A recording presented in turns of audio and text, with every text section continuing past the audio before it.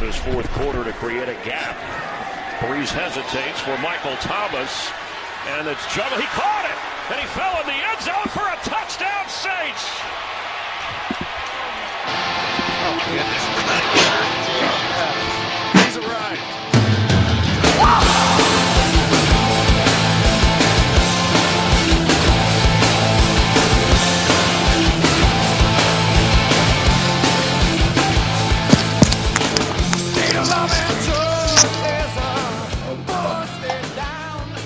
What's up, Dazer?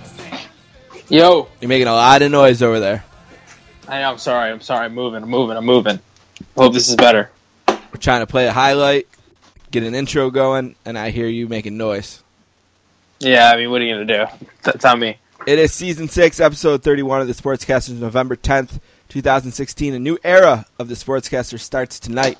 Don is not here. Don is in the office this week, working on the massive SoundCloud upload project. I just looked. He's up to Season 5, I think. So he's just about got all the episodes uploaded. I said, you're not needed here today. You're needed there. We need to get all those uploaded. And tonight's episode will be the first of the SoundCloud era. Our SoundCloud is www.soundcloud.com/sports-casters.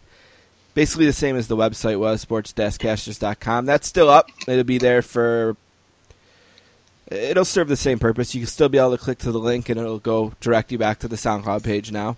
And we'll update iTunes and Stitcher and all those things manually, so if you have those, you don't have to change anything. The one thing that's going to take a bit yet is to add all the text to the files.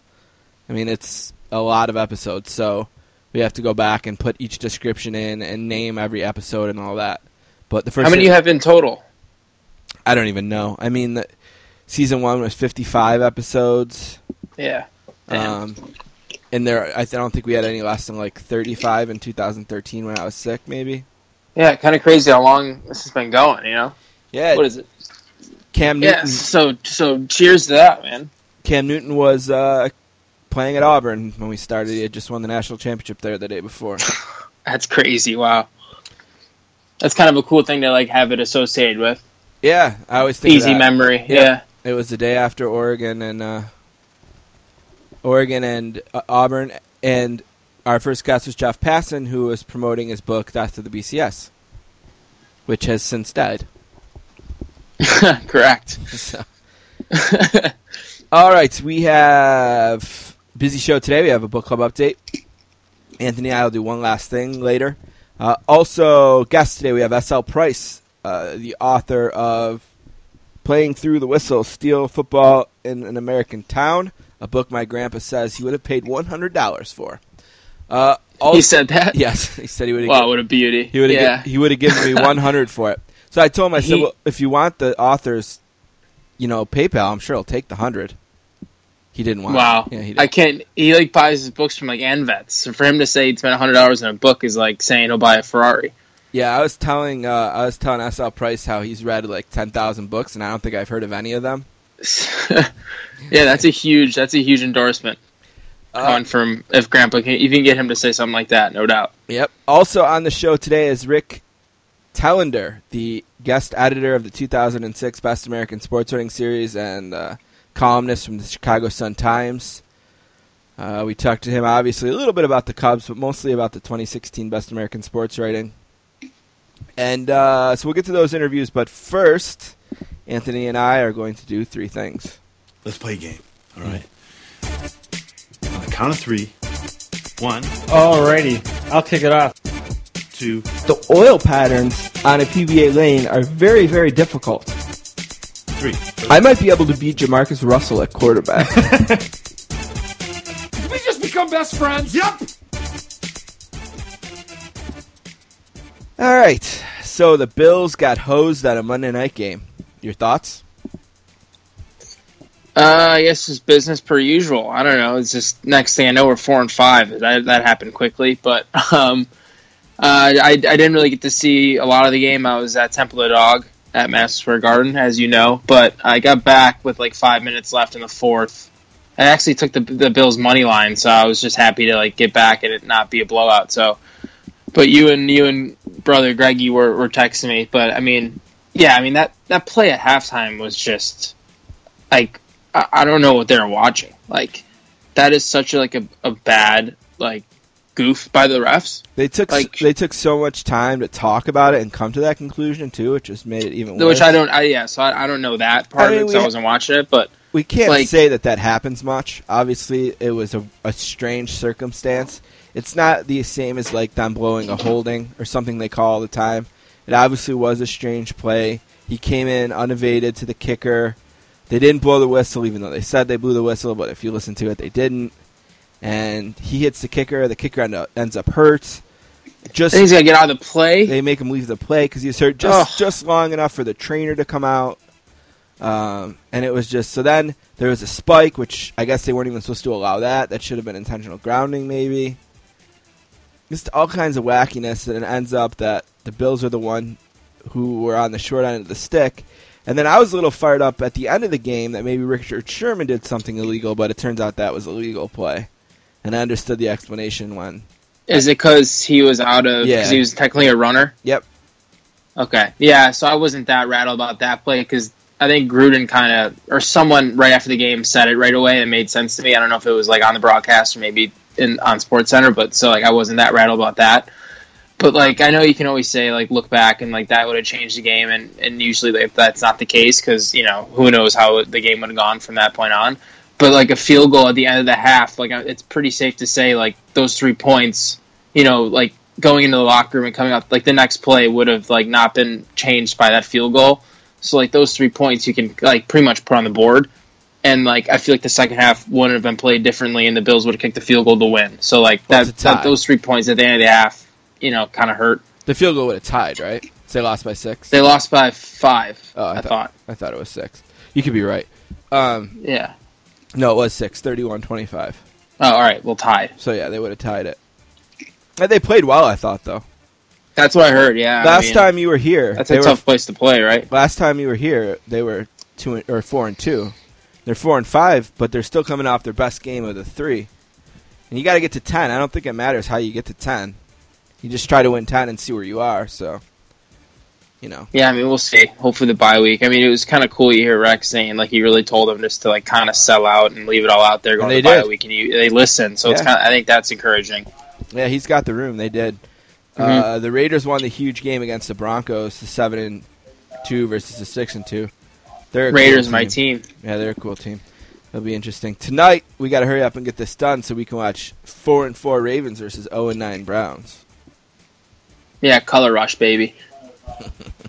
It's ridiculous. It's just like I feel bad for the NFL because they're getting killed about the ratings and all that, and like these games just consistently pop up and they're just awful matchups. Which I know they said it before the year, but like wow, like it's just I guess there's like it's just bad timing for them where they're getting killed in the media about the ratings, and then you know they got Cleveland Baltimore on a Thursday night. It's just like geez.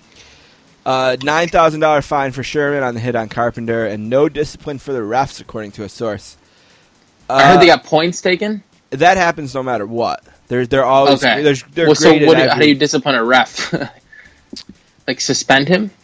You know, Walt Anderson's officiating crew is not disciplined by the NFL for a series of missteps. Source told Ed Werder. The crew members were evaluated under the standard process that holds them accountable for every call in each game. Those they make and those they don't. A source said no additional discipline was given, meaning the 2 mistakes cited by senior vice president officiating Dean Blandino after the game resulted in the crew being downgraded accordingly. Gotcha. Well, $9,000 for Sherman, that's like, you know, me buying a coffee in the morning, so at least they taught him a lesson. Speaking of lessons, the league is about to teach Kenny Vaccaro a lesson, a 4-game suspension for testing positive for Adderall. I couldn't be more disappointed in Kenny Vaccaro. This is a guy who, a couple weeks ago after a win, the coaches wanted to give the team the day off, and Kenny Vaccaro said, no, the defense wasn't good enough. Defense doesn't get the day off. The defense has to come in and learn and watch film. We're not taking the day off. You know, he tries to be a leader, a vocal guy. He plays like a borderline sociopath or scumbag on the field. If he didn't play for the Saints, he would probably be one of my most hated players in the league, and he probably is anyway. And, you know, this is just what you get for drafting a Texas player in the first round. This is what we got when we drafted Ricky Williams in the first round from Texas, and now Kenny Vaccaro, a drug abuser. So, I'm not happy. Not happy with Kenny Vaccaro at all. Especially when everything's going right for the team. Delvin Breaux came back last week. You know, they're one of the hottest teams in the league. They're 4 of the last 5. And they have a big game against the Broncos, which I guess Vaccaro is going to be able to play in because... He's going to appeal, right? He's waiting for... Or he's got another test or something. Yeah, but then they have to play 4 days later against the Panthers on the road, and that'll be the game he has to sit out. So it's like, great. Really leaving us shorthanded on our short week. So Right. Yeah, it's a tough break. Awful decision by Kenny Vaccaro. Time to grow up there, Kenny. You think you're such a tough guy and such a leader, you can't be failing drug tests. All right, UFC 205 is at Madison Square Garden this weekend. Is there any buzz in the city? I think, there's a little bit different kind of buzz right now, obviously, as you can imagine. But, yeah, I mean, I think the press conferences, I've seen some videos about that. So that I think that's what gets most of these people fired up once they start seeing McGregor, throwing shit from the podium and just saying ridiculous stuff. So that, like, I on Twitter and all that, I've seen some more buzz. But you see some signs around the city, but it's a little preoccupied with, all of the Trump rallies and whatnot. But, yeah, I think it'll be cool. I mean, the Garden is just a sweet place to see anything. So I'm sure there will be, a lot of buzz that night for sure. Yeah, you mentioned the press conference today has some quotes from Conor McGregor. Yeah, these are going to be great. He is headlining the show, obviously, against Eddie Alvarez. And he says, I run New York City, he bully claimed.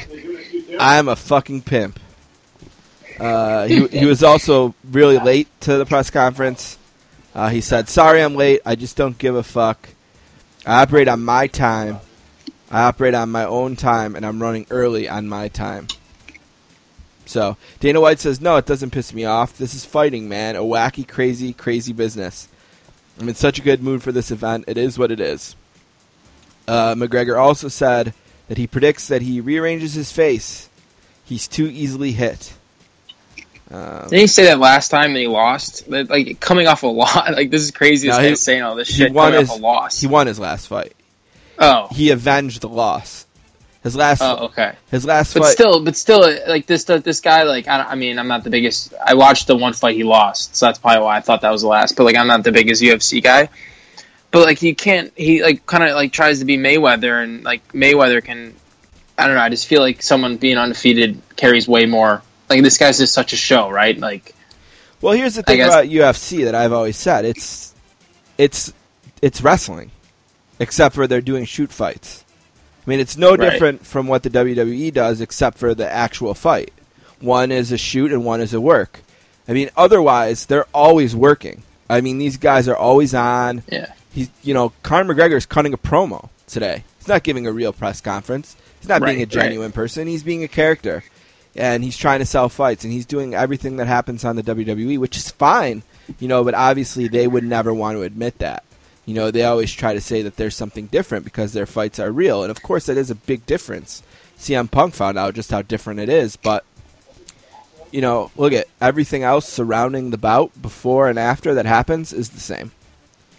But it is about time. I guess I'm just more of a boxer guy. But I get it. I mean, I watched that one pay-per-view, and it was amazing that when he lost that guy. But, yeah, I mean, he definitely polarizes a lot of people, and people are into it. It's a tough sport to be a big mouth in because you're going to lose fights. Get your ass kicked like that, one shot. Yeah, you're going to lose fights. I mean, nobody's undefeated. Everyone loses fights. Yeah, I don't know. I really love like the undefeated fighter for some reason. I think it's so cool. Vince McMahon said that the reason he never thought it was a big threat was because they wouldn't be able to build stars because their stars would lose. And it's genius. It's happened. It happened. Yeah. It happened with Ronda Rousey, and she was the biggest star they had, and then she got her face broken and she's run away for a year or two. Mm-hmm. And I guess she's going to show her face at the end of the year and fight, but it's a big fight. If she doesn't win that fight, the mystique of Ronda Rousey, if it's left at all, is completely gone. So, I don't know. I thought I'd mention that because it's kind of cool. It does belong in New York City. It's ridiculous that it hasn't been in New York for so long. I'm glad they finally got rid of that political nonsense and UFC 205. Last thing for 3 things today. So, a couple hockey notes. Sergei Makarov is going into the Hockey Hall of Fame. Not a really huge class this year. No crazy names headlining. And when you have a Russian guy like that as basically the best player going in. But who else is going in? Lindros is going in this year. Do you have the list? Yeah, I was just going to ask you. I didn't even see any of this. Is it Lindros? It sounds about right? I feel like his time is about now, I would feel like. And it's interesting because on the Lonely Under the Rink podcast this week, we were talking to Darren McCarty from the Red Wings, and we were talking about the Scott Stevens hit on Lindros and how, that wouldn't be a legal hit anymore because the primary contact was the head. It sure was. And I couldn't believe how against it McCarty was. Against the hit? Yeah, he was totally against the hit being illegal. He thinks that should be a legal hit. Oh, the opposite way. Mm-hmm. Yeah, that guy is an animal, so I'm not surprised with that answer at all. That guy played in kind of like the Wild West of times, really, at least from what I can, in my generation, I guess. But like watching McCarty in those games of the Avalanche, I will never forget that. And I don't think there'll ever be something like that again. So no, I'm not surprised he thinks that's a clean hit because he's done a lot dirtier shit than that. Yeah, it is a bummer that it shortened Lindros' career. It was late, the hit, not extremely late, but late, and obviously the primary contact with the head. So he would have missed. I bet he would. If it was now, he might have been suspended the whole Stanley Cup final, if not 2 to 4 games. No, I agree with that for sure. That hit was egregious. Patrick Laine is unbelievable, huh? Leads the league with 11 goals. 2 hat-tricks already. I can't remember seeing a snapshot that good, honestly. Have you... How quick it goes? Yeah, Sakic. Sakic comes to mind. Right, right. But, for a kid that young, he's got a crazy, crazy good shot. So I'm not surprised. He's going to score a ton of goals. I'm not sure on the playmaking side. I'm not sure. Does he have a ton of assists? Or does he have a ton of goals? But, I don't know. If he can develop that part of his game, he can win a lot of scoring titles. And these guys are going to have slumps. McDavid's been in a pretty big slump. He kind of busted out in that Penguins game. He had 3 assists, I guess. But he's a huge He had a 5-game stretch where he only had 2 assists and was a -7. And Matthews is obviously in a slump. So those things happen, and that's why I was so against McDavid being a Rookie of the Year candidate last year. Just because when you play a full NHL season, especially at that age, there's going to be slumps. Here's the Hall of Fame class. It is Pat Quinn, Eric Lindros, Sergei Makarov, Raji Vachon as the goalie. So only 4 people going. Pat Quinn was the Leafs coach, right? With Sundin and those guys that era. Yeah, and he also coached the '94 Canucks. The Canucks team, yeah. So. Okay, yeah, definitely a Hall of Famer. Yep. No, just while we're on it, real quick. Who was really impressed me watching when you're talking about McDavid is Nugent Hopkins. Have you seen him at all? Yeah. He's playing with so much weight off his shoulder. I feel like I've just been supremely impressed by his speed and him with the puck. He just looks like a completely different player now. He's doing the smart thing too and putting his stick down and going to the net. Right? Yeah, he's totally. Night. You can tell he's become more of a pro, and he's always had the talent, obviously. But he's probably been the player that's impressed me the most so far this season of the games I've watched. All right. That's it for 3 things. I think what we're going to do is we'll take a break. We'll go talk to Rick Telander from the Chicago Sun-Times. We'll come back for a book club update. Then we'll do SL Price. And then Anthony and I will finish the show with one last thing.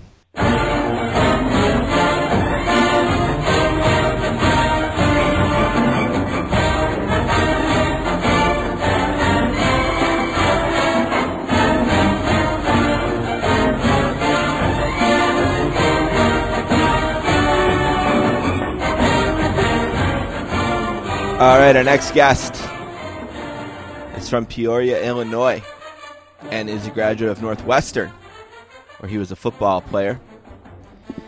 He was a senior writer at Sports Illustrated before leaving the magazine to work at the Chicago Sun-Times. He was the editor of the 2016 Best American Sports Writing series, and he's making his first appearance on the show today. Warren Sportscasters, welcome to Rick Telander. What's going on, Rick? It's all good. Everything's good. Great to be chatting. I heard you were no Trevor Siemian, but you were quite the player at Northwestern, they tell me. Yeah, Trevor Siemian, he's better in the pros than he was in college, which is kind of amazing to me. But yeah, I was amazingly awesome. See, nobody's alive to even remember, so you can say anything you want to. It's sort of like it's like the Cubs fans who saw him win the World Series. There's only so few of them left, so the lure. But we were trying to set this up earlier in the fall, and it was like, well, the Cubs have taken over my life, and I got to ask you, as someone, in Buffalo here, I had no dog in the fight. I got to just sit back and enjoy the playoffs, and I enjoyed it quite a bit. What was the ride like as someone covering the team and following it all the way through the epic Game 7 of the World Series? Well, it was amazing, and it was astounding. It still hasn't really processed for me because I never expected it. I just had developed a hard shell over all these years. I've never seen them win. Everybody had. I mean, you can't get your heart broken again and again. And even though I'm a sports writer, I still, not really a fan, but it's no fun to watch a team endlessly get close and not make it. And I actually feel for Cleveland, too. I think that I would have loved to see them win this World Series, too, because that's a great city. There's no acrimony. There's no anger in this World Series. There's no payback. There's nothing like that. It was two teams that had a lot of respect for each other. But to actually be on the train ride, if you will, from the whole get-go, from the end of the season in early October all the way through until whenever it ended. I didn't even know what day it was, what month, anything. But it was a month of travel and being at every single game with the Cubs, and to end up in a seventh game like that, extra innings with a rain delay, and then come back and finally win, was just astounding. One thing for us as journalists, though, writers particularly, not radio or broadcast guys, we have deadlines. Right. And these baseball games just blow our deadlines. The days of a 2-hour and 15-minute game are long gone. These are all 4 hours. And one of them, an extra innings one for the Cubs back with, I don't know, it must have been the Dodgers. It lasted, I think, 5 hours and 8 minutes. You'll never see that in football or basketball. You're not going to see a 15 overtime basketball game, and football just ends after a while. But baseball is indeterminate. And I tell you, in that seventh game, when the Indians came back and tied it up, and it was already late, and we're like, oh no! I mean, the groans and the swearing in the press box were astounding. Yeah, that's when you want to be Jeff Passan, sitting down there and knowing that Yahoo.com or whatever is always ready for his article. Sure. Yeah. You want to be online, right, where it doesn't matter. But if you got print and they have deadlines that this print, if you don't get it in now, it's not going to be in the paper. And I actually wrote my first column for the Sun-Times. Remember, this is the seventh game of the World Series for one team that hasn't won the World Series since 1948, and another one that hasn't won it since 1908. So all that matters is who is the winner. And my first column that was in the paper I don't even know who the winner is. So it's like, oh man, there's some really dandy tap dancing when you're doing stuff like that.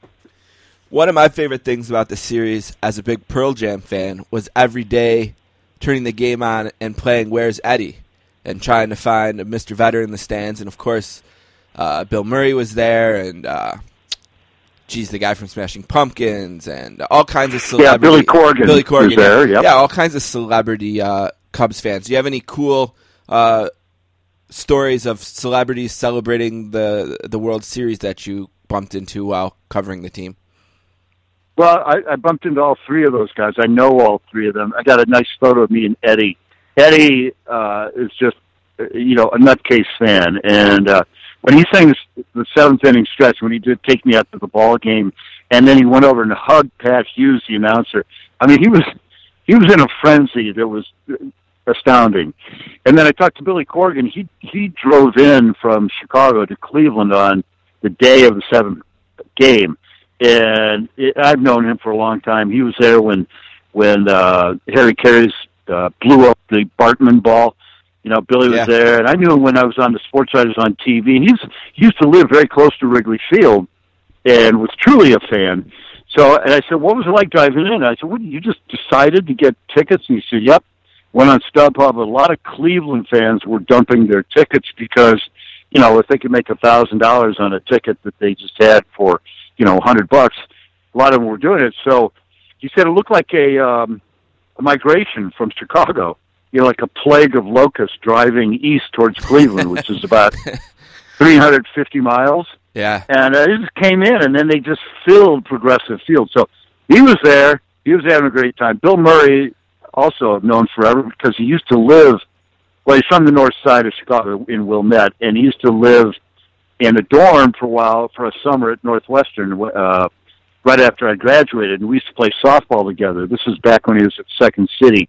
So everybody knew Bill, and he was out of his mind, too, and I was talking to him after the game, and I said, you know, I don't know how to feel. And he said, I don't either. He said, I don't want to wreck anything or burn anything down. I just don't feel like doing that. I feel just ecstatic, and that was kind of funny, too. So all those guys, yeah, they're always there.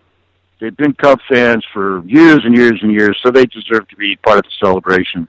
Yeah, comedian Craig Gass, if you may have seen this is for the listeners as well, he did post a video on Facebook of the final out, and he was basically right in between Eddie Vedder and Billy Corgan. So, like, that's where it was his vantage point, and Murray was right next to him. It's really a beautiful video. It's really cool to see people that we look at as celebrities really have a really human moment. So that's a great video, if you can find that on Facebook for the listeners, or if you haven't seen it yourself, Rick. Did I want to do it? You know, at this point now, I mean, it was 11 championships before the Cubs since 1985 for the city of Chicago. You know, you got the Bulls and all of their championships. You got, you know, the Bears in 85, obviously is now the biggest drought, I guess, in the city. The Blackhawks are going through the golden age of Blackhawks hockey right now with Patrick Laine and Jonathan Taves. I got to say I was rooting for Chicago this time, but that's probably it.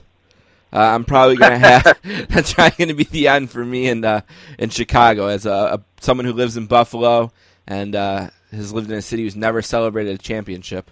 I think I'm just about yeah. Hey, listen, I don't blame you. That's okay. Forget Chicago. Michael Jordan, they won 6 titles. Yep. Don't forget the White Sox won in 2005. So, yeah, don't feel sorry for anybody in Chicago at all ever again. And, you know, Jim Kelly is a good friend of mine. I was at every one of those 4 Buffalo Super Bowls that, you know, it takes just great skill to get there. And I know Marv Levy pretty well. You know, I've known Marv forever. And it's just heartbreaking, just heartbreaking. I remember when the Buffalo Braves were the basketball team there. So, you know, Buffalo deserves a Super Bowl really badly. Just like Detroit, the Lions do, too, in my opinion. And the Browns. Marv Levy was also at Game 7. I was a little bit worried for the Cubs when I seen him pop up on TV.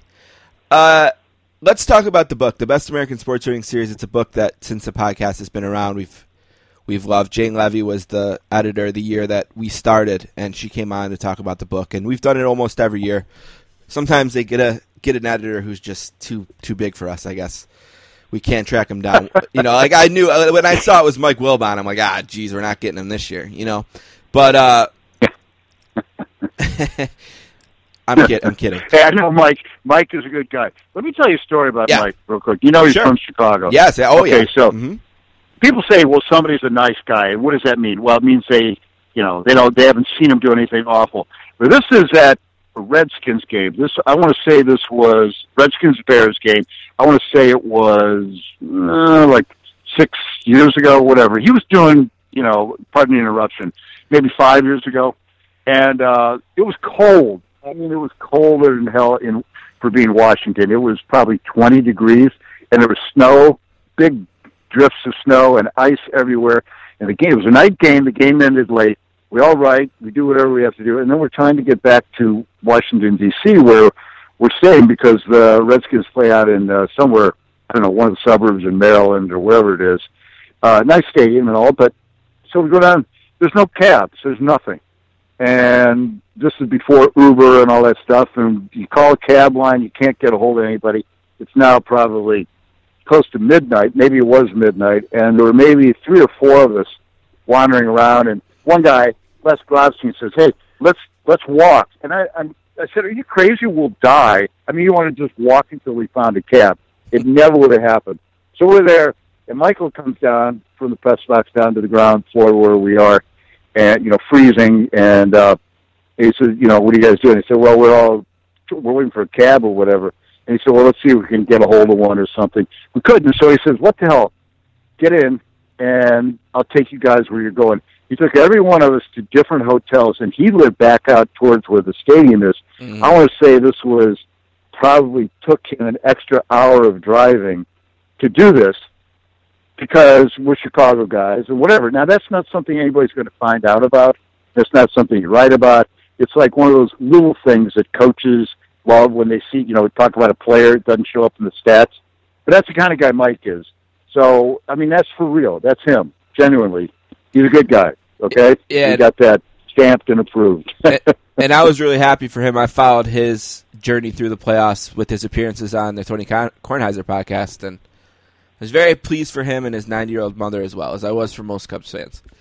Oh, yeah, huge. Yeah, when we talk about the best American sports writing, we're going to talk about picking the stories, and that's a big part of it. But sometimes we forget about the other duty you have as guest editor, and that's writing an introduction to the book.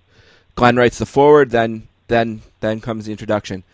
When you opened up Microsoft Word or Pages or whatever, and we're looking at the blank white screen for that assignment, what came to mind? Was it challenging? Was it exciting? Tell me about writing that introduction that you did. I knew I wanted to write about the process of writing and where actual physical print is now because of the internet, because of the change in technology from people reading newspapers, from them reading magazines, to reading everything online, or not everything, but a good part of it, to the advent of blogs and of all kinds of .com sites, to trolling, to everything that has changed dramatically from the way writing used to be. And I wanted to celebrate people who still write stories that where you utilize a lot of groundwork, where you use effort. You don't sit there and just pontificate, because anybody can do that. There's an old saying that's true. Opinions are like, blank, assholes, a part of the anatomy. Everybody's got one. And I read one time that 99% of all blogs are just opinion pieces because they're easy to do. Takes no effort, nothing. To criticize takes no effort. To just write it, what you think about something. What is hard is you go and do research, and that's what nobody wants to do. So if somebody went and did research, went out, found people, did something, had a scene, multiple scenes, where you could sense how hard what they did was, instead of just sitting there with their feet up in their, in their underwear and just saying, "I hate this, I hate that, and this is what I think about that." Anybody can do that. Anybody. Mm-hmm. And I'm a columnist, and that's what I do. Right. But I've earned my right to do that because I've written hundreds of stories, journalistic stories for both Sports Illustrated and ESPN, the magazine, long ones, as long as 10,000 words, and things where you're on the road for day after day, and you're tracking people down, you're doing research in libraries, all those kinds of things. So that's what I wanted to write about. I knew I wanted to say that I was rewarding those people. And so I wrote a lot about where the printed word is on what we call hard copy now. I call it paper, so it's been known as paper. Where we are with that, as opposed to where we are with things that are just electronically manufactured and distributed. And this is, after all, a book, something that you hold in your hands. I wanted it to explain to people why I feel that's important, why I think that words themselves are hardwired to be into our brain, that we have a part of our brain that has evolved to actually translate symbols, letters, into words, into sentences, into paragraphs, into sense, and into ultimately the truth. I think that's very important. I really do. We can get into the anthropology of humans and how reading actually became a part of who we are. I think it's necessary. We haven't evolved to the point where we don't need to read. Maybe we will someday. Computers will read for us. But right now that's not the case. So I wanted to do that, and I wanted to explain, of course, the process of the stories that I selected. Why did I pick them? I couldn't explain every one of them. I think there were, I'm not sure the exact number, 25 to 28, 30, somewhere in that number of stories. And, I also wanted to explain the ones that I excluded, and those were, I didn't take newspaper columns. I think I might have taken one, even though that's nothing against newspaper columns, but this is more to salute longer form writing, which we used to call magazine writing. And now it can just be known as long form. And some of these were from .com. Some were, well, the other thing I wanted to explain was I have no idea when I get these stories.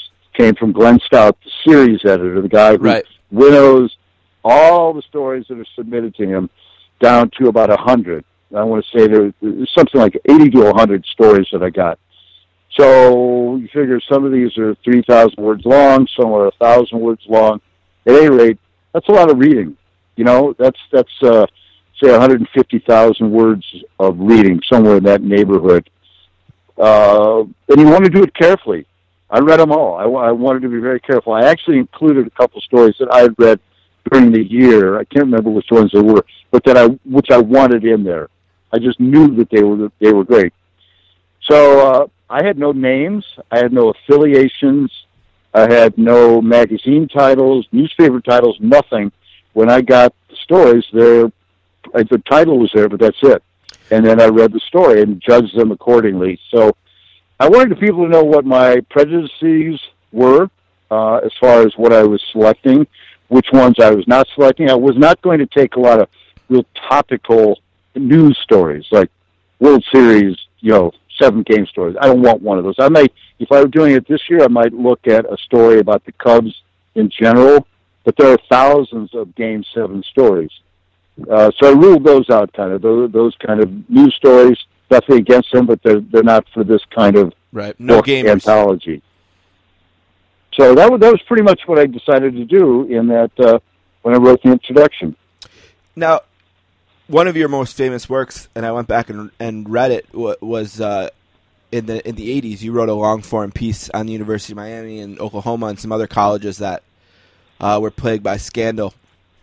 And I was reading through, I think mostly a Miami one that I was able to find online. And there's some long-form stuff from Sports Illustrated in this piece. I think there's a John Wertheim piece that on heroin that made the thing. Yep. There's a Chris Ballard SI piece. Just a couple years ago when we did this interview, it was the first time a guest editor had presented a book without any Sports Illustrated in it. As someone who wrote for Sports Illustrated in the 80s and 90s very famously, and someone doing this editing now and reading all these pages, what do you think about the state of Sports Illustrated in 2016 and its relevance and its quality, and what are your thoughts in general about SI? I think it's in the same position that a lot of magazines are in. The competition is from everywhere and everything. It doesn't have the world to itself, which it used to. The means of production now are available to anybody, any writer. Just put it on the internet. Boom, it's done. You don't have to set type. You don't have to get ads. You don't have to distribute it. You don't have to do anything. So most of that is no good. An awful lot of it is no good, but some of it is terrific. And you don't need offices. You don't need anything. So that kind of competition is overwhelming. That's just something that Sports Illustrated is suffering with and struggling through. They still have terrific writers. I really believe that. But to write about a game, which we used to do all the time, we write about a big game. Nobody really wants to even read about that anymore. They've read so much about it and seen so much and analyzed it themselves that it's just it's old news. I mean, it's really old news. And if there is a scandal, I think Sports Illustrated does that kind of thing still very well, where they put numerous people on the case and they go and get it. That's like the story about heroin. The reason I picked that one was heroin and fentanyl and all those things, they are real, true issues right now in society. And not just with sports, certainly not with sports, but all the pain management that athletes go through. We've developed a lot of addicts, and we've developed a lot of real problems. We have here in Chicago, there's at least a death every day from heroin or fentanyl or some kind of heroin-like overdose. It used to be OxyContin and oxycodone. Now they clamped down on that a little bit, but that's made people go, when they're addicted, it makes them go to the street to find this stuff. Very, very bad. Really, really bad, terrible thing. And I thought that was just a terrific cautionary tale done in a way that Sports Illustrated can do something with a good writer, really good writer, with really good workers, all that stuff, and make it, make it work. But beyond that, advertising is fleeing print. I know that for, newspapers are in the same state. And you look at Sports Illustrated, it's a very thin magazine, just like Rolling Stone and all these others. You basically get almost like a page of editorial work or journalistic work for every page of advertising. Right. So when the advertising goes down, there goes the writing. It just can't, there's no other way. They don't make it back from the subscriptions or the sales, newsstand price. It makes, quite a bit that way, but that's not enough. It's the ads that really make it work. So it's a huge transitional phase here as people try to go to the internet, but then you think, okay, we're Sports Illustrated. What do we have that nobody else has on the internet? What you have is a magazine. You got the ability to print it and distribute it. But on the internet, there's that old New Yorker cartoon, and it's one dog talking to another, and he says, on the internet, nobody knows you're a dog. And that's kind of true with anything. On the internet, nobody knows you're not Sports Illustrated. Somebody wants to go out and really do hard work as a journalist, as a kid, they can do it now, and they can print it themselves. So that's where we find Sports Illustrated, right there. Photos, everybody has a camera. I really noticed at this World Series, every single person I saw, and I mean every one of them, had a smartphone, a cell phone, something, right. And every one of them is filming and videotaping virtually everything that happens. So you start with that. We at the Sun-Times, we basically got rid of every single one of our photographers. I think we have 2. We fired 27. We don't need them anymore. It's sad. Every photo you want could be taken by a photojournalist or a citizen journalist or Can I ask you something like that? Can I ask you something about that before you get too far? Can I ask you something about that? Because what's that? Can I ask you something about that before we get too far? Oh, sure. It was kind of I read a few different places, some criticism of how much nicer the photography was on the other paper for Game 7 of the World Series, and how the picture on the Sun-Times was generic and didn't look very good, and how, that was maybe an example of firing those photojournalists being a big mistake.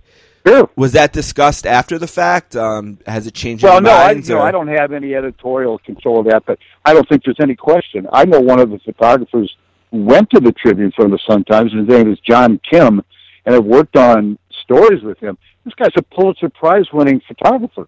Right. He is incredibly gifted and skilled, and I know that the Tribune had some of his photos. There's other guys over there. I mean, they're just amazing. So, yeah, you lose out at some point. You just go to AP to get whatever they have to offer, or Getty or something like that. Sure, you lose out. But now the question is, can you afford to have them even if you lose out? That's the thing. I mean, look, newspapers are in real trouble. I mean, real trouble. The stabs are half or a third or a quarter of what they were 40 years ago. That's just a fact. Right. You've got a podcast here. This is really nothing more than your own radio station. So if you can do this at no cost to have this, how does a radio station compete? It's a real difficult time now in everything. And certainly, quality suffers when you just get rid of people. There's no question about that. When you were going through the articles that Glenn gives you, did you come across one that you're like, I know what this one is. I read this. This was the whatever piece about. Yeah. Yep. And I think I did. I think a couple of them I did, but I remember reading this and I really liked it, but I would not be able to say, oh, I know who that author is. Right. Even then it was revealed to me, I think, yeah, okay, that's that guy. So I think I had read Wright Thompson's about Ted Williams' daughter. Let's see, trying to think of some of the other ones. There were many of them that were bizarre. Well, I think I had read the one about learning to dunk. Teaching yourself to dunk. The guy's name, I forget it right now, but he did it for Sports Illustrated. And I just enjoyed the hell out of that. So when I saw it again, I was thinking, oh yeah, I love this story, because it's just the effort that went into it, one entire year of trying to physically train yourself and agonize over all this stuff to something as stupid as having to learn to dunk when you're 6'1" and you're a 40-year-old white guy. It was hilarious. It was everything. And yeah, so I recognize that. I recognize Wright Thompson's. I don't know if there are any other ones. Yeah, I know when I first opened the book, that's one thing I always do is I look through and see, all right, do I remember reading any of these? And one that jumped out for me that I knew I read was The Patriot Way. Right. Okay, yes, that's true. That was Seth Wickersham and Don Van Natta. Yeah, Don Van Natta. Yeah. Yes, you're right. That was a very long one that I thought helped explain the underworkings. Tremendous amount of work went into that to talk about the NFL and where the NFL and the Patriots and Deflategate and how Bill Belichick, all this stuff going back. That had so much information in it that I was able to use that and not have to have 40 stories about the NFL. That was terrific. That was one of those investigative stories that I thought just really was amazing. You read that, you don't need to know much else about the NFL. Was Chris Ballard the writer of the other one you were talking about? Chris Bell for the basketball one? The Ballard is in there, but no, he's not the dunking. God, I don't have the book in front of me. I wish I did. I would just look it up. Michael McKnight. God. Michael McKnight. Learn to dunk. Yes, that's it. Michael McKnight, yeah. Okay. Yeah, and I just, I got to tell you, so many of these stories, I could have picked one, and another editor might have. It's not like the ones that were excluded were bad. A ton of good ones, and a lot depends on what mood you're in. Maybe I'm just sick of NBA stories. I had too many. I think I had 22 different sports represented in here, including billiards, including one on global warming, which I thought was really important, but the woman who trekked to the North Pole with the Eskimos, she's a poet. That was in Harper's Magazine. I had never read anything like that. That one was astounding. I had one on, I'm trying to think of some of the odd ones. Oh God, the guy who walked the Appalachian Trail, who was a criminal, and he hiked for 5 years on there, took up an identity as a hiker. Just fascinating, incredible. There were some that were very poignant. One woman writing about her dad and how fishing kind of brought them together. Let's see here.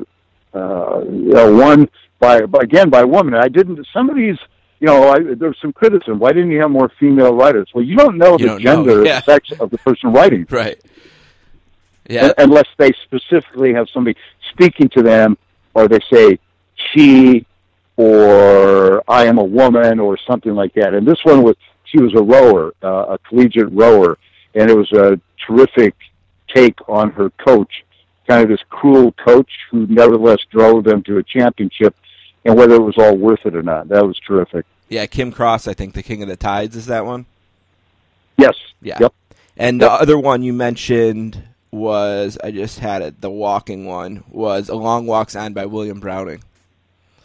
Yeah. So all of these, all of these pieces are in the 2016 edition of the Best American Sports Writing, which is available now on bookshelves everywhere, and of course in ebook format as well on iTunes and Amazon and Barnes & Noble, wherever you get ebooks. You can find Rick. He's on Twitter at Rick Telander. You can find him there, and of course his work appears in the Chicago Sun-Times in printed form and on the internet as well. And you can follow at @Suntimes_sports to get some links for that as well. Rick, I really appreciate all the time. It was really fun. I love talking about this book every year and also getting some stories about Eddie Vedder and the Cubs. I appreciated it so much.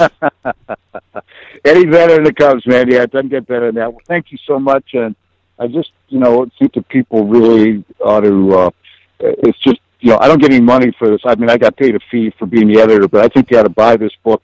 If you want to give a gift to anybody who likes sports, you can pick any one of these stories, and I guarantee you'll be fascinated.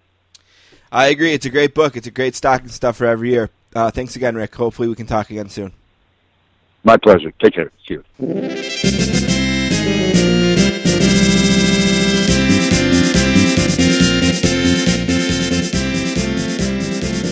All right, I want to thank Rick Telander for being on the podcast. You can never have enough Eddie Vedder stories, so I want to thank Rick for that. Quick book club update in a second. Holy cow. In a second, we are going to talk to the author of Playing Through the Whistle, Steal Football in American Town, Mr. Scott Price. You can get a copy of this book by emailing me, sportscasters@gmail.com. I still have a couple copies left. Next week on this very program will be the return of Jeff Pearlman to talk about his New York Times best-selling book, Brett Favre, Gunslinger, The Remarkable, Improbable, Iconic Life of Brett Favre. It's the second week on the New York Times best-selling list, and it actually went up from number 18 to number 13 this week. And I don't mean like the sports best-selling list. I mean the non-fiction best-selling list. So congratulations to Jeff for that. Also, we are into November. That means Cold November Rain, and it also means it's officially Joe Buck month. Lucky Bastard, My Life, My Dad, and the Things I'm Not Allowed to Say on TV. Joe Buck is everywhere, and actually tonight, I believe he's on The Tonight Show. So you can catch Joe there. Killed it during the World Series, I thought. Just a great World Series. It's phenomenal. So those are the books. Again, if you want a copy of Steal Football in an American Town, you can email me, thesportscasters@gmail.com. We are going to take a break and come back with SL Price.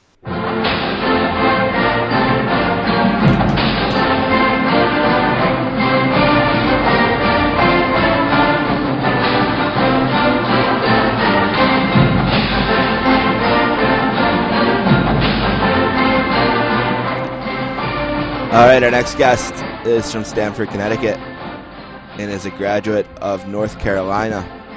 He's a senior writer at Sports Illustrated and is the author of one of the book club books of the month, Playing Through the Whistle, Steal Football in American Town. Man, it's a book we've been talking about for years, and he's making his 9th appearance on the podcast today. A Warren Sportscasters welcome to SL Price. How you doing today, Mr. Price? Great. I'm a 9th timer, so who's got the record? Well, the record is Lee Jenkins. Steve Martin? Lee Jenkins. Lee Jenkins is our Steve Martin, yeah. And how many has Lee done? He's done 20, I would say. 20. 20, okay. Yeah. Yep, and I believe number 2 is Wertheim.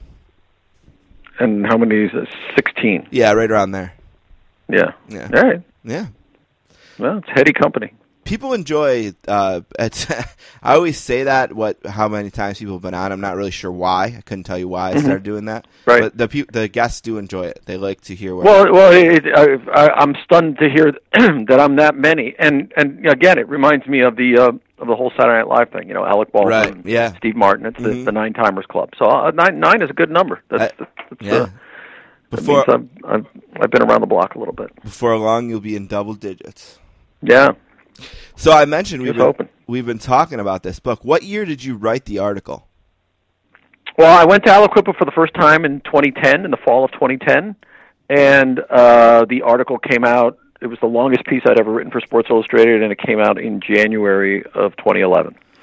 And so I mean, in essence, this book and this subject's been on my mind for 6 years, and I've probably been going at the book hard for 5 years plus. And this podcast debuted in January of 2011, and I'm sure we read that article around then, and I don't remember exactly when the first time you came on. Probably, I think it was within that first year. So this book has been on our radar for as long as that as well, which is definitely the longest.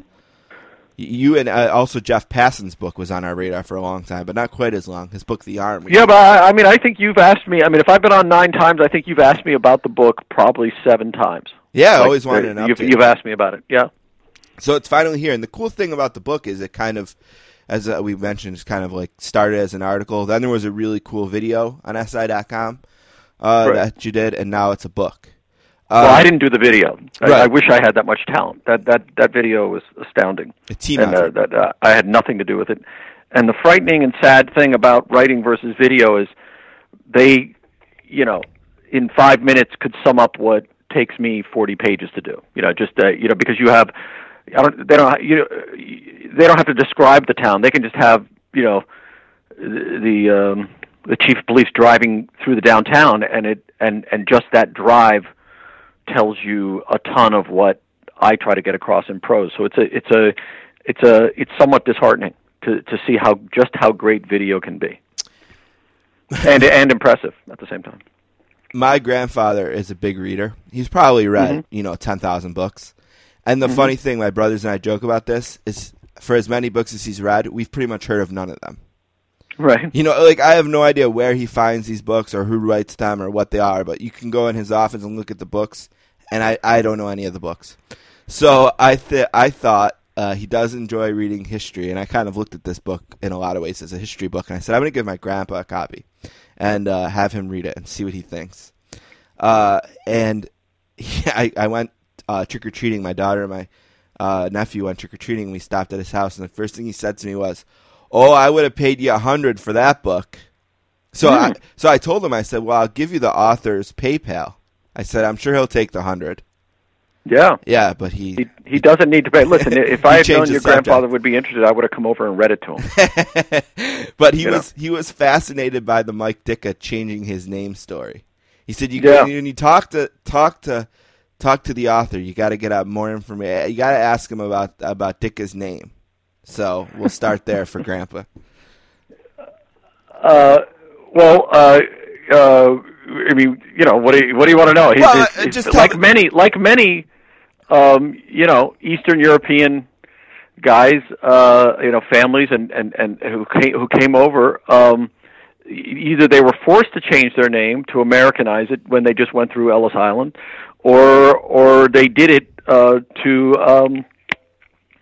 be or feel more American, or to feel, or to be more accepted, or to make it easier for employers and the culture to sort of accept them and a lot of them blend in. And one of Mike's father's brothers, I believe, called himself Disco, and little Mike Ditka, who was Mike's dad, decided to go with the more sharp-edged, gnarly name of Ditka, which is just about perfect. And that was very much a practice in when the 15 million immigrants were coming through Ellis Island at the beginning of the 20th century, the first 15 years. They were just told, well, your name's no longer Dischensky, it's Disco or Ditka or whatever, and you got to change it, and they just would change it, and they would accept that change, and entire families' identities would subtly shift for generations to come, just because of that random act of confusion by an immigration official.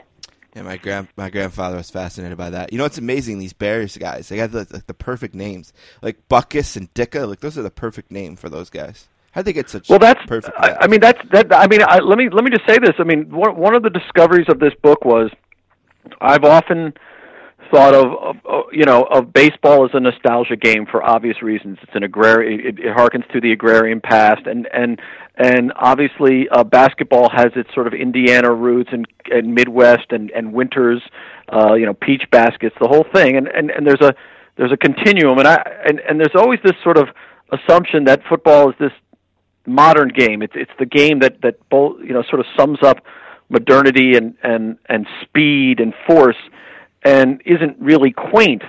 But to me, I think that, we're talking about the Green Bay Packers, the Meat Packers, the Giants, the Steelers. Football harkens back to this working class immigrant, incredibly important chapter of American history. And I think that there's a reason that people like Ditka and Butkus and Nitschke all resonate. with those of us who consider ourselves football fans, or just about everybody at this point, because they remind us of those guys. And my grandfather, was Petrovsky, and he worked for Pittsburgh Plate Glass, and they were tough guys, and they were shot in a beer guys, and football sort of tickles that nerve in the American sensibility, and it's sort of not given credit as much as nostalgia trip as it actually is. I told my grandfather as a kind of a sales pitch that this book was kind of a history book, and of course it sells in the Amazon sports section. But do you agree with my assessment that the heart of it really feels like, a history book? Oh, it's absolutely a cheat. I mean, this is a biography of an American town, and football is the through line. And especially the first 100 pages. I mean, because of my job and because football's in the subtitle, it's always going to be put in the sports section. But the first 100 pages deals far more with labor relations and race relations and immigration and movement of people and the building of this town, and all the sort of disparate cultural forces at work. And there is football there and there is sports there, and it picks up speed and space as the book goes on, because it's important. But I didn't want to just write a football book. I wanted to write what I found about Aliquippa was that it was a far more important town than just it did more than just produce great football players and extraordinarily accomplished football players, even more so beyond the usual bunch that come out of Western Pennsylvania. I mean, this is a town that basically produced Americans, minted Americans, and in so many extreme ways is where America happened. And so I saw it as an opportunity to try and tell the story of the country to a certain degree through this small town. I stumbled upon something interesting the other day I wanted to talk to you about. I was playing around on the 60 Minutes app, because often what will happen is I'll record 60 minutes, but then a football game will go 30 minutes into the time, so I don't get to see it all. So I have this 60 Minutes app so I can catch up on stories that were interesting to me that I might have missed. And I was looking at the archive. This app has an unbelievable archive of stories, and I was looking through the stories from the 80s. I was just curious. And one of the stories that was in there that was really interesting was they were talking about Friday Night Lights and Buzz Bissinger's book. Mm-hmm. And the interesting part of it was the story was really about how mad the people in the town in Texas were at Buzz Bissinger. Right. They felt kind of lied to. They felt maybe conned a little bit. They felt like there was this, maybe that there was two stories there that could have been told, and that he told only things from the one story. Right. Whatever. They were upset with him. Mm-hmm. And it was interesting because I was, at the time, reading a book about an American town, and football was in it. Right. And, I thought of you and all the time that you've must have spent there. Now that the book's been out a month, I'm just curious, how has the reception been in the town? What do they think of the book? Well, first of all, I've gotten so far nothing but an incredibly positive response, both from the locals in Aliquippa, in Beaver County, and in the Pittsburgh area, which I fully expected to be some blowback. I think there are two things at work. One is that I wrote the story for Sports Illustrated, and it was a dark story. I mean, it was not a, flowers and rainbows story. This is about a tough town. It was about how drugs and crack had sort of hit the place like a typhoon, how the steel mill had gone down, and how the football had endured and triumphed even amid that. But there were, dark renderings in that piece.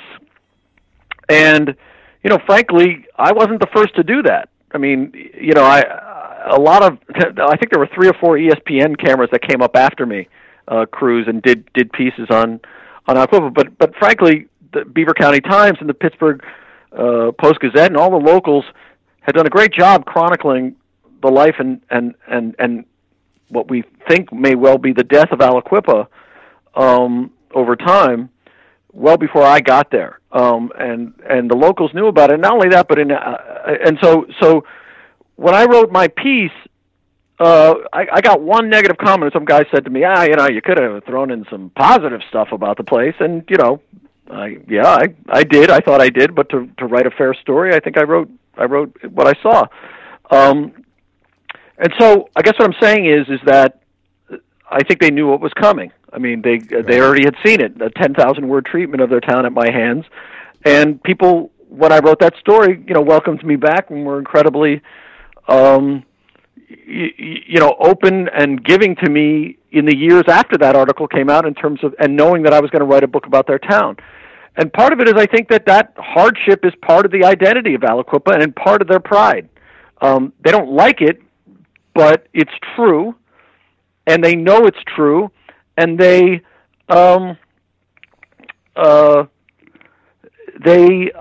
part of their identity that they've managed to triumph in spite of those hard things. And the fact is that it's an incredibly honest place. And what I mean by that is Aliquippa has the virtue of being a small town, and that everybody knows everybody knows everything about everybody. And Aliquippa has the vice and the horror of being a small town and the terribleness of it, in that everybody knows everything about everybody, right. And you can't escape. And so, because of the times were so extreme, thousands thrown out of work, everybody knew somebody who's lost a job, lost their home, a brother or an uncle, or even themselves had gone to jail because they fell into dealing drugs or crime or something, to sort of in the adjustment period after all that, or they know somebody whose family member was killed or did some violent crime. It's called the spider web. Sherm McBride, famously calls it that, at least to me, famously in Aliquippa, and it's everywhere. And as Mike Mianic, the coach, said to me, is like, in Aliquippa, we're different. We don't stab you in the back here. We turn you around and stab you in the chest so you can see us coming.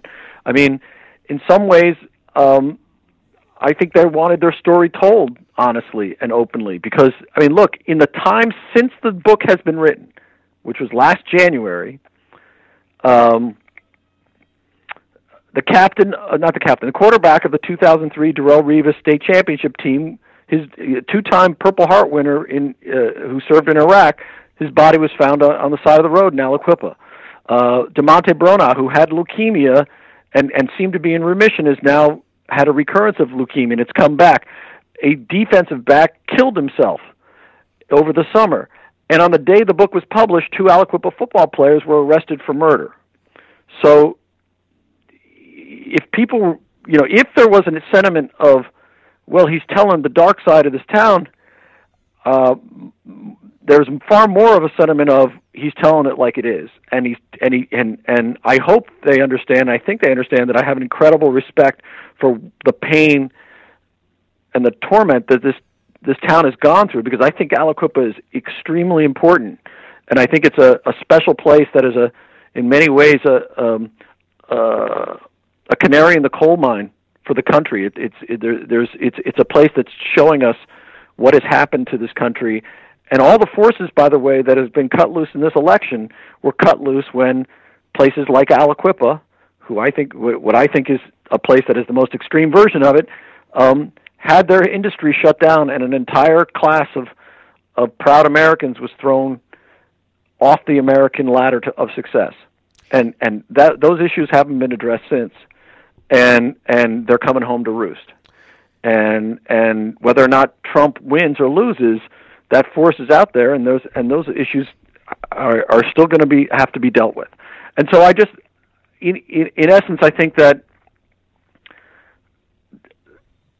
the people there knew that I had a lot of respect for that town, and really, in many ways, love what I found there, good and bad. And I think they knew I had respect for it. And I think in some ways, some of them wouldn't have respected me if I hadn't told the story as straight as I did, because they tell the story straight every time you talk to them. The openness there is extraordinary. There's a bit of a brotherhood between Buffalo and Pittsburgh and Cleveland and Detroit, probably. These kind of American cities that were based on industry, and then that industry isn't there anymore, and how do we adjust? And as I was Baltimore too. Yeah, and as I was reading the book, of course, Baltimore's story told brilliantly in The Wire in season 2.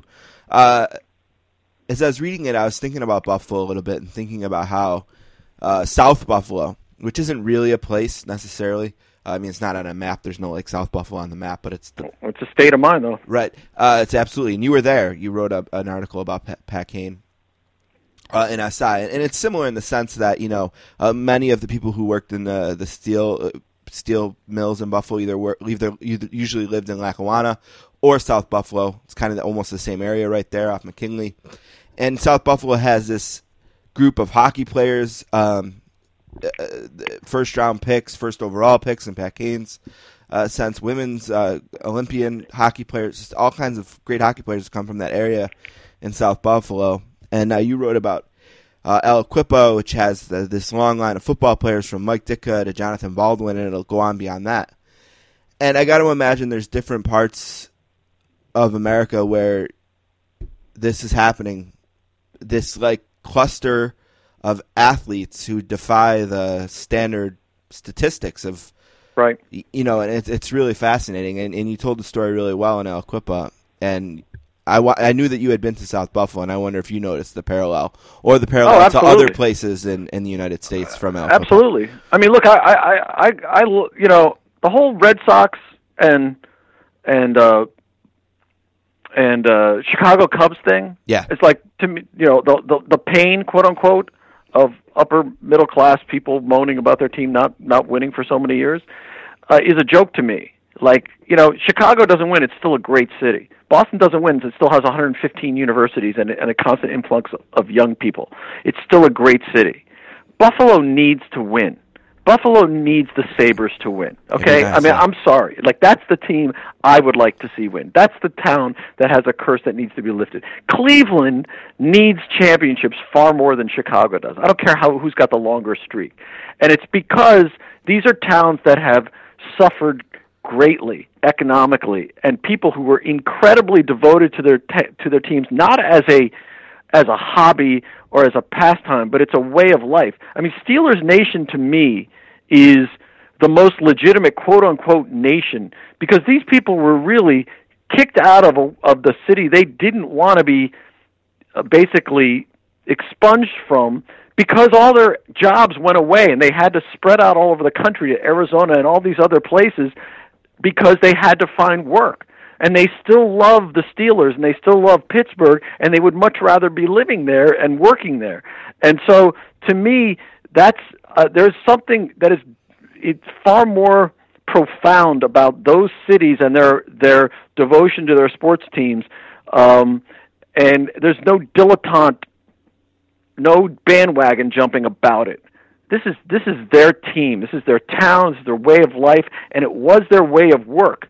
And work is so important to men, and it's understated, because we're not allowed to say such things. But basically, especially to men, this book is a book about the rise of dignified work, and then the wrenching of it and taking it away to an entire class of human beings who are incredibly proud, incredibly competitive, and incredibly tough. And outside of work, they're interested in their families and having a shot and a beer and cheering on their team because that team reflected their values and their way of life. And so, to me, there is something absolutely far more profound and attractive about it when those teams win and those cities win, because there is an element of loss there. It isn't a bauble. It isn't just another luxury entertainment option. This is what these cities are about. It has died in the soul of these cities. And so yeah, I absolutely felt the parallel when I was doing Pat Laine and spending time in South Buffalo. I spent a lot of time with the cops there. These are ex-athletes. Well, a lot of them, and that's the same in Aliquippa. A lot of these guys turned to law enforcement when their athletic careers were over with. And so, yeah, and there's something about that resonates with me. And I find it incredibly appealing and like I said, honest. There's something honest about it. It's very pure. The Sportscasters are here with S.L. Price, whose book, Playing Through the Whistle, Steel Football in American Town, is available wherever books are sold, ebook formats, and, of course, hardcover. It's a beautiful-looking book. Sticks out in the bookstore. You can see it as soon as you walk in the place, it seems like. We've been talking about this book for a while. We only have a few more minutes already. I should have cut you off a few times and jumped in a little bit. Sorry. That's all right. Can't. Yeah, get rolling. I enjoy the passion, so I kind of stayed out of the way. But, it was interesting. I was reading some different things, and the Rivas stuff I thought was really interesting and really spoke to Aliquippa, this kid who didn't even want to play football, really. He was a basketball kid. He wanted to play basketball, and the coach almost slow-conned him into joining. And he also had options. He could have went to Maryland and played in Maryland, but it's almost like he was destined to be a football Aliquippa player despite all the other aspects of life that could have pulled him to Maryland or pulled him to basketball or whatever. I thought Rivas was an especially interesting character in the book. What did you think about Rivas? Oh, absolutely. I mean, and Rivas wasn't alone. There's a lot of these kids were growing up and they loved basketball more. And by the way, Aliquippa is a very good basketball. They won the state title last year. I mean, they're a good basketball school as well. It's just that football has sort of been the heart of that passion for a long time. But Rivas and others really loved basketball more as kids. But if you're an athlete in Aliquippa, and Rivas was a spectacular athlete all the way around, you sort of have no choice. And if you're an Aliquippa kid, and your uncle is Sean Gilbert, and Ty Law moved into your house after you moved out. I'm sorry, I'm sorry. Let me flip that. I believe that they moved into Ty Law's house. Right. I mean, the connections there are so deep and so passionate that eventually you're just gonna you have to play football. You just have to play it. And Rivas, look, he's made an incredible amount of money, and he's one of the greats in the game. And I don't think he regrets it. And I know he doesn't regret having gone back to Aliquippa. I mean, he told me he has a real problem with, and this is sort of the peril of success. I mean, or the paradox of success. The forces and the drive that you got from hard circumstances. You don't want your kids to replicate. But and so he doesn't want his kids to grow up in Aliquippa, but he'd love to see them play at Aliquippa High somehow without the danger. But of course, the danger and the bad news there is part of what makes the football there so enticing and spectacular when it wins. Let's kind of end on this. I could do this all day. Maybe we'll have to do it again. But Playing Through the Whistle is the book, Steal Football in American Town by S.L. Price. That'd make a great Christmas gift. When you go back to Aliquippa in 5 years or 7 years or 10 years, what do you expect to see there? Wow. I mean, unless something happens, unless some sort of form of industry or I would even say a school or something swoops in to fill the vacuum, I can only imagine increased shrinkage. I mean, the town is down to 9,500. The population, the trends are all downward, and you just got to expect that Aliquippa is going to merge with another high school at some point. It just makes too much sense geographically and economically, if not spiritually. And it's either Hopewell or Ambridge for me. So I think they'd be more welcomed in Ambridge, and I think they're more there's a more of a kinship between those two towns. They're separated by the river, but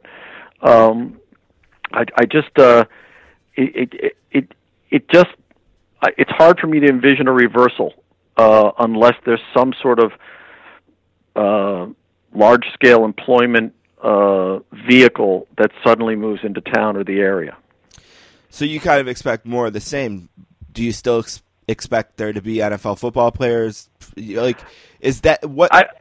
I mean, yeah. I mean, that's the. I mean, look. Here's the deal. I expected Aliquippa to. They're a Class A school, had been playing up at 2A for years.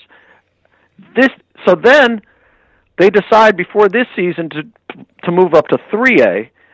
And the litany of tragedies that has hit this place since last January is almost breathtaking. I mean, it's unbelievable what this school and this team has gone through in the last 10 months. So I've been predicting, and they moved up to 3A. Oh, they're going to have a much tougher time. Well, they had two big losses, but they're 8-2. They went into the playoffs seeded number 1, and they won their first playoff game 42-7. So, they're playing again this week, and I've learned not to bet against them. And I keep thinking, in my time over the 5 years that I was writing, I kept thinking, that's the end. That senior class will be the last one that sort of spits out another D1 player, and they keep churning them out. They keep having kids.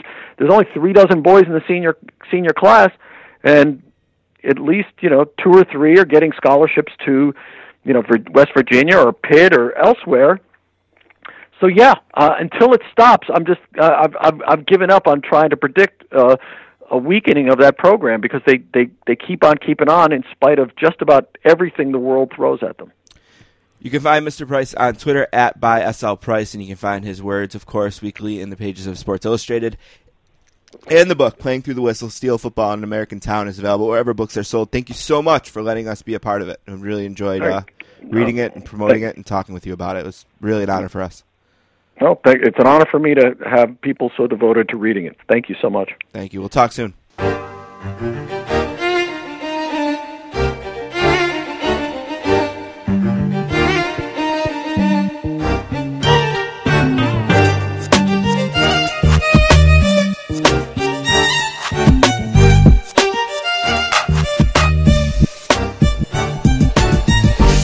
All right, I want to thank S.L. Price for making his 9th appearance on the show. Dude's a legend, one of the best sports writers to ever be on the Sportscasters.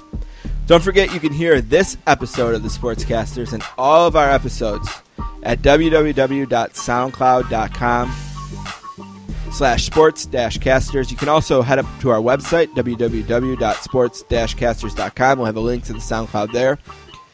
You can also find our episodes on the internet and podcast catchers like iTunes and Stitcher and Downcast. And you can email the show at no, that's not an email address. You can email the show at thesportscasters@gmail.com. You can find us on Twitter at sports_casters, at Dazer with 3 R's, and at Dong Lake Sports.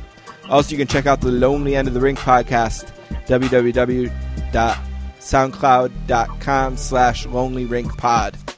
And it's Twitter as well, at lonelyrinkpod. This week's episode features Darren McCarty, 4-time Stanley Cup champion. All right, one last thing. I know you had something planned, Anth, but I think I got to jump in and ask you to talk about something else. So, all right, let's hear it. I noticed this week that the USHL has now a national signing day, where players across the league make their commitments. And I know when you were in the USHL, I don't think they did this, but you did in fact make a commitment. So I thought maybe it would be cool for you to talk about that. Yeah. First, first thing is, wow, I'm jealous of that league right now. I mean, it's so much more developed than when I played. I mean, the team I played in Sioux Falls for most of my 2 years there, and now they're selling it out with like 11,000 people a night. So first of all, I'm just jealous. Yeah, they have a brand new rink. The brand new rink. The league's grown. It's definitely more. On Twitter, there's more videos of goals. I bet it's a cool time to play in that league right now if you're a player. But yeah, the whole commitment thing was wild. I mean, you obviously know, but I didn't really know if I was going to play after high school, and kind of ended up making the team, not drafted, just through trial camps, and then a couple months after that, I'm getting calls from a bunch of Division I schools. So it was just kind of like a huge whirlwind. So that was the first thing that kind of I always remember of just kind of being bombarded with that decision. I didn't think I'd have to make it that soon, but yeah, when it finally came to Yale, kind of happened very quick. I had discussions with them a little bit. They're one of the very first schools, really, right? Yeah, like initially just kind of a little hello, I guess, and then a few months later, it kind of like fell off my radar when I was talking to other schools. But in that summer, after my first year, I went to my good buddies from that first year in juniors, his lake house up in Wisconsin. Ended up meeting a future teammate, Josh Balsh. Was that Coda or Lindblad? Lindblad, right? It was Lindblad, yeah. Okay. So he played at Dartmouth, and his best friend from Chicago was a kid who just finished his first year at Yale. So hung out with him that weekend, and he kind of told me about, what was going on there, and, how much fun it was, and how good the team and the program is getting. And just kind of convinced me. I mean, obviously it was a cool name and obviously a great school to go to. But just to hear what he had to say about it, and just kind of something you won't really learn just going on a visit or, just from just perception. So that next week when I got back to Buffalo, I called the coach and I was like, yeah, I want to come out and see the place. Me and Dad drove out there literally on a Saturday morning, toured around campus, met with coaches. Obviously had a discussion with the coach, committed there, right there. And the one thing I always remember is when we left the coach's office to get back in the car and drive to Buffalo the same day. Dad drove like 12 hours in that same day, but he's an animal like that, though. He loves it. Oh my God, yeah. There's nothing he'd rather do than drive 12 hours in one day. He loves it. So he walks out of like the tunnel and like takes 3 steps and does like one of those like running like tap your heels thing, and like I've never seen him move like that quick or with that much agility. He was just so happy. So that really made me happy. And then obviously making the calls to you and other, loved ones and friends. It was just a really cool moment once you do make that decision and kind of put that behind you, because it is a pretty stressful time, and, you're always second guessing yourself, but it was obviously a really good decision, and I wouldn't have changed it or gone anywhere else if I could. I do have a pet peeve for kids these days. Every single person who commits now does the same tweet. They'll be like, the token, whatever, at player whatever, and he'll say, I'm proud to announce that I committed to play hockey at Yale. I want to thank everyone who's helped me along the way. Yeah. Ugh. Yeah. I mean, yeah, it's just... Yeah, I guess that's their first step in the cliche answers they'll be giving for the next 4 years or even more after that. Yeah. So one interesting thing, did you think, so when you were going to your schools, obviously RPI tried really hard. I don't think you ever really had in your mind you might commit there. Mm-mm. But you did go on an official visit to BC, and I think you did think you were about to commit there, right? Yeah, I mean, the coach came out and saw me play like a week before. I'd been talking to them for, a few weeks before that, and that was always, my 1 seed really was BC. I can't really think of a school that would rank higher than that, initially. So to actually have something, or an opportunity to go there, it was, I was very eggs in the basket. He came and saw me play, and then the next week I flew out to BC after I think we had a road trip in Chicago. I just flew right from Chicago there and visited, and that when I got back to Sioux Falls, I was like, yeah, I think that's the one. Like, I think the next call is going to be them offering me, and the next call was him saying they're not going to offer me. So it was definitely like kind of a wake up call, and just I guess a lot of motivation. And then you never really thought about Michigan State, right? I mean, I know they offered. No, yeah. I mean, I did. I guess it was just good timing that Yale came along when they did. I was probably pretty close to Michigan State. I would say that was the one I would probably have gone to if I didn't go to Yale. There's Buffalo connections there. Buffalo guys have won national championships there. So, and I kind of really liked when I went there. It was obviously a pretty good hockey school and obviously a big school and something to more of a college experience, I'd say. Obviously. You wouldn't have won the national championship there, but you would have played at the Big House. So I guess that would have been cool. Yeah, no, looking back, I mean, it's crazy the directions those two programs that I was choosing, between went. So I definitely made the right decision, in that sense. All right, one last thing for me today. Man, the World Series ends and sports goes into a bit of a lull. The NFL is just kind of in the middle of maybe the worst season it's had in a long time. I know that's the perception and that's the attitude. It's been fine for me. I don't know. I still turn my team on at 1 o'clock every Sunday, and I mean, it's the most stressful, enjoyable, exciting 3 hours of the week for me. So I don't know. I guess I'm not as down on it as some people. I mean, I'm not all that upset that I don't have to sit around and watch Baltimore and Cleveland this weekend. I mean, it's just not that big of a deal to me that game's on tonight. I can take or leave the game, and it doesn't really upset me one way or another. But when you're watching baseball every night like that and the intensity of the games and then it ends, and you're like in the second week of the hockey season, the first week of the basketball season, the middle of the football season. You know, college football hasn't quite reached its final weeks just yet, and it's like, wow, what a lull. I mean, when we were putting together 3 things for this show, and I'm thinking like, what the hell are we going to talk about, really? You know, because we've been starting 3 things for the last 5 weeks with baseball playoffs and super intense action and stuff, and it's just like, wow, like the bottom fell out of sports, it seems like. Before we end the show, I do have to do a couple things. One, I saved this for the end. One, I wanted to thank a friend. I always mean to do this, and I never get around to it for whatever reason, but I want to thank my friend Sean, who's a really good listener of the show, and every time I see him, he talks to me about whatever he heard last on the show, and it's just really cool of him, and I appreciate the support, and I figured I'd say something to him. Also, I have a plug that I told another friend I'd read, so I'm going to read this now. You ready, Anth? Let's hear it. Take notes. All right. Armchair Quarterbacks, your Sundays are about to get even better. A new free live in-game interactive app is about to hit the Apple and Android markets. Fire Fan will bring the game into your home like never before. You can now play along as you watch your favorite teams compete, play in leagues amongst friends, against your favorite celebrities, or by yourself. All you have to do is pre-register at www.firefan.com and use code BURNSY14, BYRNSIE 14, and you will receive special perks when the game is released this month. So I wanted to read that plug there. And I guess that's just about it. I mean, kind of starting a new era here on the show with SoundCloud. We're excited about that. I mean, looking back at all the seasons, it's been pretty cool to talk to people like Artie Lang and Joe Buck and Mike Tirico. I got to talk to Mike Tirico about Steve Gleason's punt. It's one of the best sports moments of my life, top 3. You know, got to talk to Joe Buck about calling World Series home runs and the Saints winning the NFC,